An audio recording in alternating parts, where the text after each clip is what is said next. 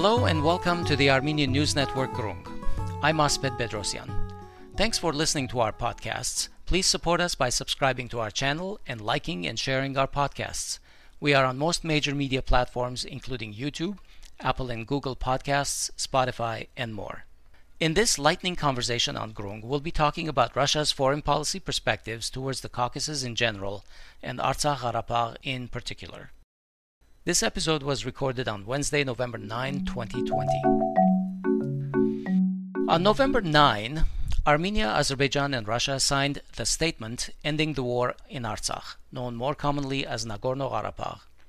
Russia emerged as a major winner by ending the violence, introducing peacekeepers, and upholding its historical role as the regional referee in the Caucasus. What are Russia's interests in the region and in this agreement?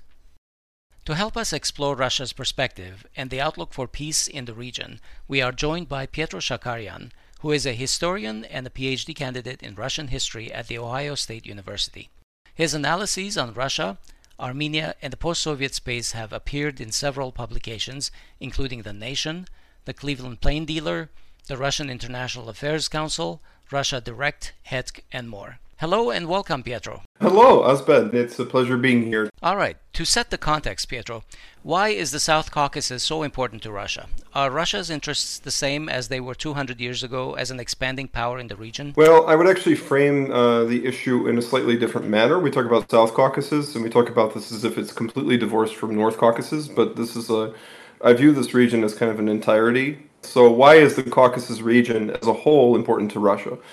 And I think that even if we look at the dissolution of the USSR in 1991, even after that, it's still a very critically important region. Well, first of all, if we back up, the post-Soviet space in general is extremely important to Russia. It's in the vital interest zone of Russian strategic interests. So it's not something that they can throw away. I mean, this is a region that expanded with the Russian Empire. Historically, this was part of the Russian Empire, then the USSR.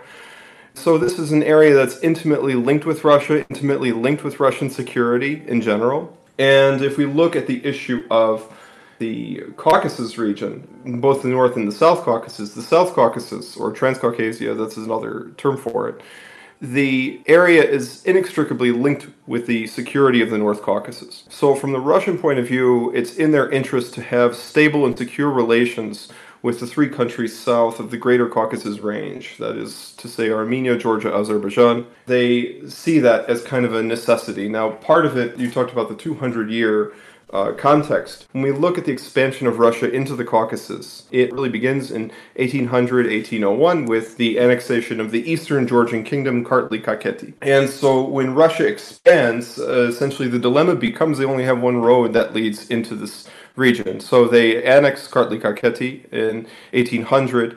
Tsar Paul annexes it, but it is Alexander I who officially incorporates it into the Russian Empire. And so then the security dilemma for the Russian state becomes, well, we have this new possession, Kartli-Kakheti, how do you secure it? And so then they basically did kind of a collecting of Georgian lands. So they went to the west, they took Abkhazia, Imereti, Guria, Mingrelia. These would be taken in, and then they would expand to the south and east. So then they would take Ganja, they would take Baku, then they would expand south to Yerevan, Echmiadzin, Nakhichevan in 1820s, at the end of the 1820s. And all this was meant to more or less secure Kartli-Kakheti. And then finally, they pushed their conquest into the North Caucasus. They took that region as well, and it was all done to secure it. So from the outset, even the Russian absorption of the North Caucasus was intimately linked with the history of the Russian absorption of the South Caucasus. So these are not regions that are mutually exclusive to each other. And so for Russian security, it's very, very extremely strategically important. In this context, Pietro, why is Karabakh important to Moscow today? Important enough to actually commit its troops? And Karabakh had this importance. I mean, it was the Karabakh Meliks who encouraged the Russian Empire, who encouraged Peter the Great first to come down to the Caucasus. I mean, they were one of the forces that encouraged the Russian expansion into the region. But if we're looking at in today's context, it was an area that more or less the Russians could not control. It was an area that there were no Russian peacekeepers in the whole post-Soviet space. In a frozen conflict zone, there were no Russian peacekeepers. And even though the Armenians more or less kept the situation stable, there were ceasefire violations throughout the whole period from 1994 to 2020, actually with the 2016 war in between. It was one area that the Russians could more or less not control. And they wanted to bring in peacekeepers much earlier, but in Armenia, there was kind of a division about this. There were some who said, well, it would be a good thing because you have somebody to defend our civilians, but also maybe it's a bad thing because we don't control the situation on the ground suddenly, then the Russians do. And Azerbaijan, for a long time, was against this idea. So now Russian peacekeepers are here. They're in this region. And now that they're here, it's extremely significant. It's extremely important for projecting their influence even beyond Armenia and Azerbaijan. It could almost be viewed as, in many ways, kind of like a new Kartli Kakheti, so a region that they can use to kind of project influence in the broader area. I see. How does the Kremlin perceive the current leadership in Yerevan and Baku? Well, they kind of perceive them as hooligans. They look at Nikol Pashinyan as dangerously incompetent, unstable, unreliable, kind of almost on the level of like Saakashvili. There's a consensus in the Russian leadership among all factions that Nikol Pashinyan is not a very effective leader, and he's also unreliable as a partner for the Kremlin. There has been a whole series of missteps he has made. I mean, many of his appointees, going into the rise of his government, many of his appointees had anti-Russian records. He actually disrupted a lot of the personal and institutional ties between Moscow and Yerevan, so people like Khachatorov, these individuals had connections with the Russian state, with Russian elites. Robert Kocharyan is another example. So when you go and you prosecute former authorities, that's a major problem. There's also kind of an unspoken rule in post-Soviet space that you do not prosecute your predecessors. And Nikol Pashinyan basically violated this and decided to go and pursue Robert Kocharyan and others in these kind of criminal cases. The position of Russian language was also undermined in Armenia during this period. And there was also some significant flirtation with the West. I mean, even during this war, Nikol Pashinyan was looking toward Macron in France. He was also writing a congratulatory letter to Joe Biden, basically encouraging him to get involved after he heard of his election. So you have all that kind of context. What about Aliyev? Is he perceived the same way? They see him as like a stereotypical, I mean, in the Russian viewpoint, in a kind of a classical kind of stereotypical Russian viewpoint, they see him as kind of an Eastern Pasha or a Khan, right? So arrogant, autocratic, crafty, a constant liar, this sort of a thing. And he was involved, as we should not forget this, that he was involved in the Baku-Tbilisi-Ceyhan pipeline, which more or less bypassed Russia to essentially create an alternative energy route to the west that would kind of not go through any kind of Russian area. Then also the Gabala radar base, the withdrawal from that in 2012, the participation in Guam, so with Georgia and Ukraine and Moldova. I mean, in many ways, if Pashinyan has an affinity on the Western partnerships, Aliyev has an affinity with the Turkish partnership. So, well, yes, too, but also through Turkey, there is also the connection with the West. Yes. And that's the other thing. So basically, Moscow views these two guys as being not really reliable partners either way. I mean, they ideally want to get both of them under wraps. So when it comes to the Karabakh issue, how many towers are there to the Kremlin? What are the different factions within the Russian ruling elite, and how do the perceptions of the region differ among them?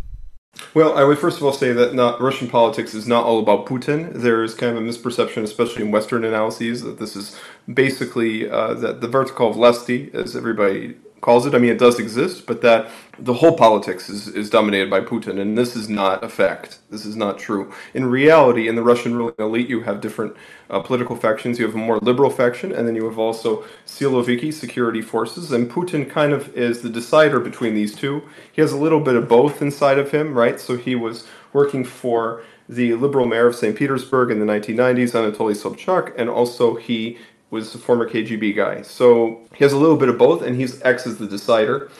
Kind of has echoes of the Westernizers versus Slavophile debate within Russian history. There are also those who are kind of the mindset, now it does not necessarily fall along liberal and conservative lines, those who say, is the post-Soviet space still significant for us, or is it not? The majority, vast majority of people in the Russian elite view the post-Soviet space as intimately linked to Russia. It's an area that Russia is not going to withdraw from anytime soon. There's also the idea of the Ruski versus Rossiyski, that is to say, ethnic Russian, Slavic Russian versus Russian in the broader sense. Do they have different ideas about a solution? Well, they more or less have the idea that both Pashinyan and Aliyev should be in line, that you need to have more or less kind of a parity between these two sides. That's a consensus view from all factions in the Kremlin. That you cannot have it be too one-sided. If there is to be complete stability in this region, you have to have parity, and you have to have a balance of power. In that context, what is an ideal solution then for Russia? I think that it's not clear because, if you give it to either Armenia or Azerbaijan, you're tipping the balance in one way or the other.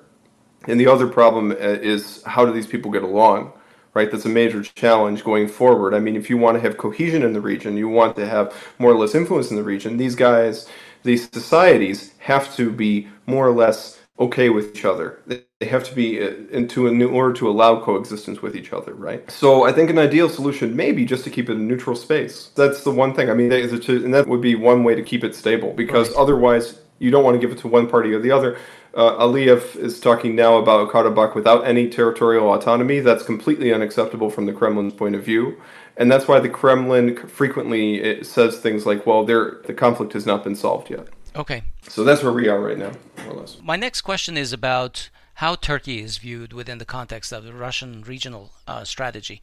Well, Turkey is more or less viewed almost like a country that it can both cooperate with, but also as an adversary, right? So what Turkey did in this past conflict was really, really, really disliked in the Kremlin, which is to say they intruded in a part of the world that they view as intimately tied to their security sphere. It's a part of the world that they do not want to share influence in. And this is a very key point, because even though Turkey had the concession in the end of the Ceasefire Monitoring Center, they did not get what they wanted, which was a peacekeeping force in Karabakh. And that's very significant because the Russians, at the end of the day, do not want the Turks to be sharing the region in any sense. Now, Azerbaijan can have Turkish troops in Azerbaijan proper or whatnot, but Russia has been very adamant about allowing any Turkish influence in Karabakh itself, including even in the former conflict zone, by the way. So most likely this ceasefire monitoring center is going to be in Barda. It's going to be kind of, I guess you could say, in the greater Karabakh, but not in the area of the conflict zone of Karabakh, which is very significant. Right. So, and in the broader sense, the fact that Aliyev used military force to solve a frozen conflict, that's really something the Kremlin also dislikes as well. And Erdogan is now trying his luck in Donbass. He did not get fully what he wanted in Karabakh, so now he's trying his luck in Donbass as well with Zelensky. That's something also the Kremlin takes very, very seriously and is not too thrilled about. Finally, Pietro, let's talk a little bit about the November statement and beyond. Mm-hmm. What does Russian intervention mean?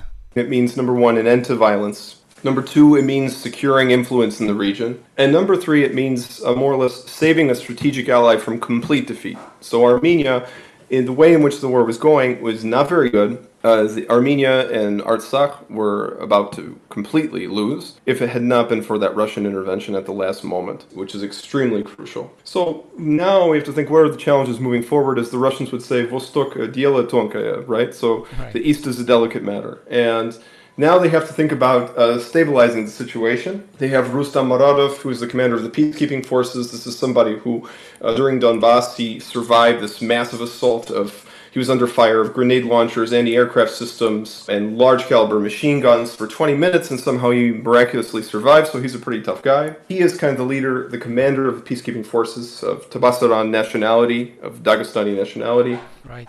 And now the idea mainly for Russia is to kind of demine the place, demilitarize the place, bring normal life back, encourage refugees to return, try to get the POWs back, to try more or less kind of stabilize the situation from the fighting, to end the violence, first of all, and to kind of stabilize the situation.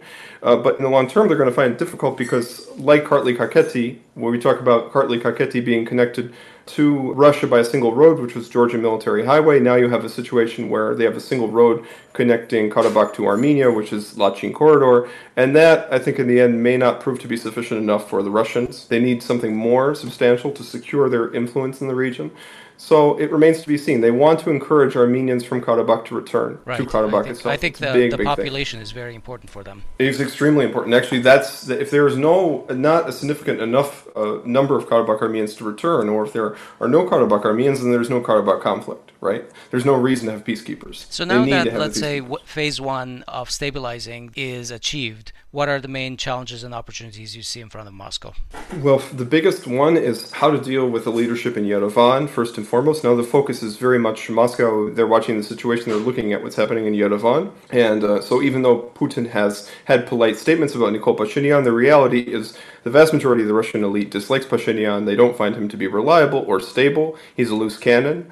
And Putin shares his point of view, even though he will say, well, he's not a traitor, that he's courageous for making this deal. But in reality, the assessment of Pashinyan and his performance is much more negative. And so, first of all, they want to see who's going to come to power in Yerevan, how the situation is going to stabilize there. And then they're going to turn their attention to Baku, where Aliyev has been gloating way too much. He has been kind of very, very much pushing the line in terms of provocations. And the Mi-24 helicopter incident is still not forgotten in Moscow. Next is going to be, how do you kind of stabilize the situation between these two countries? How do you get them to establish a parity? Interesting. So, as a final question, is Moscow, as Pushkin would say, a prisoner of the Caucasus? I think so, for the indefinite future, because this region is so intimately linked with Russia. It's not going to be out of their influence anytime soon. Even Georgia, which really is striving to go for the Western orientation, which is to say NATO and EU. At the end of the day, I think that the United States influence in Georgia, the Western influence in Georgia, can only be sustained so much because Georgia is so far away. I think that the Georgians will have to come to some sort of reconciliation with Moscow eventually. So in the bottom line is, Moscow, this is a region of immense strategic importance for them. They will not be leaving anytime soon. It is a part of the world that is very much in their purview. All right. Well, that is all the time we have. I thank you for taking the time with us, Pietro. Thank you very much, Asbed. I appreciate you having me on. That concludes this lightning conversation on Grung. We hope it has helped your understanding of some of the issues involved. We look forward to your feedback, including your suggestions for future topics.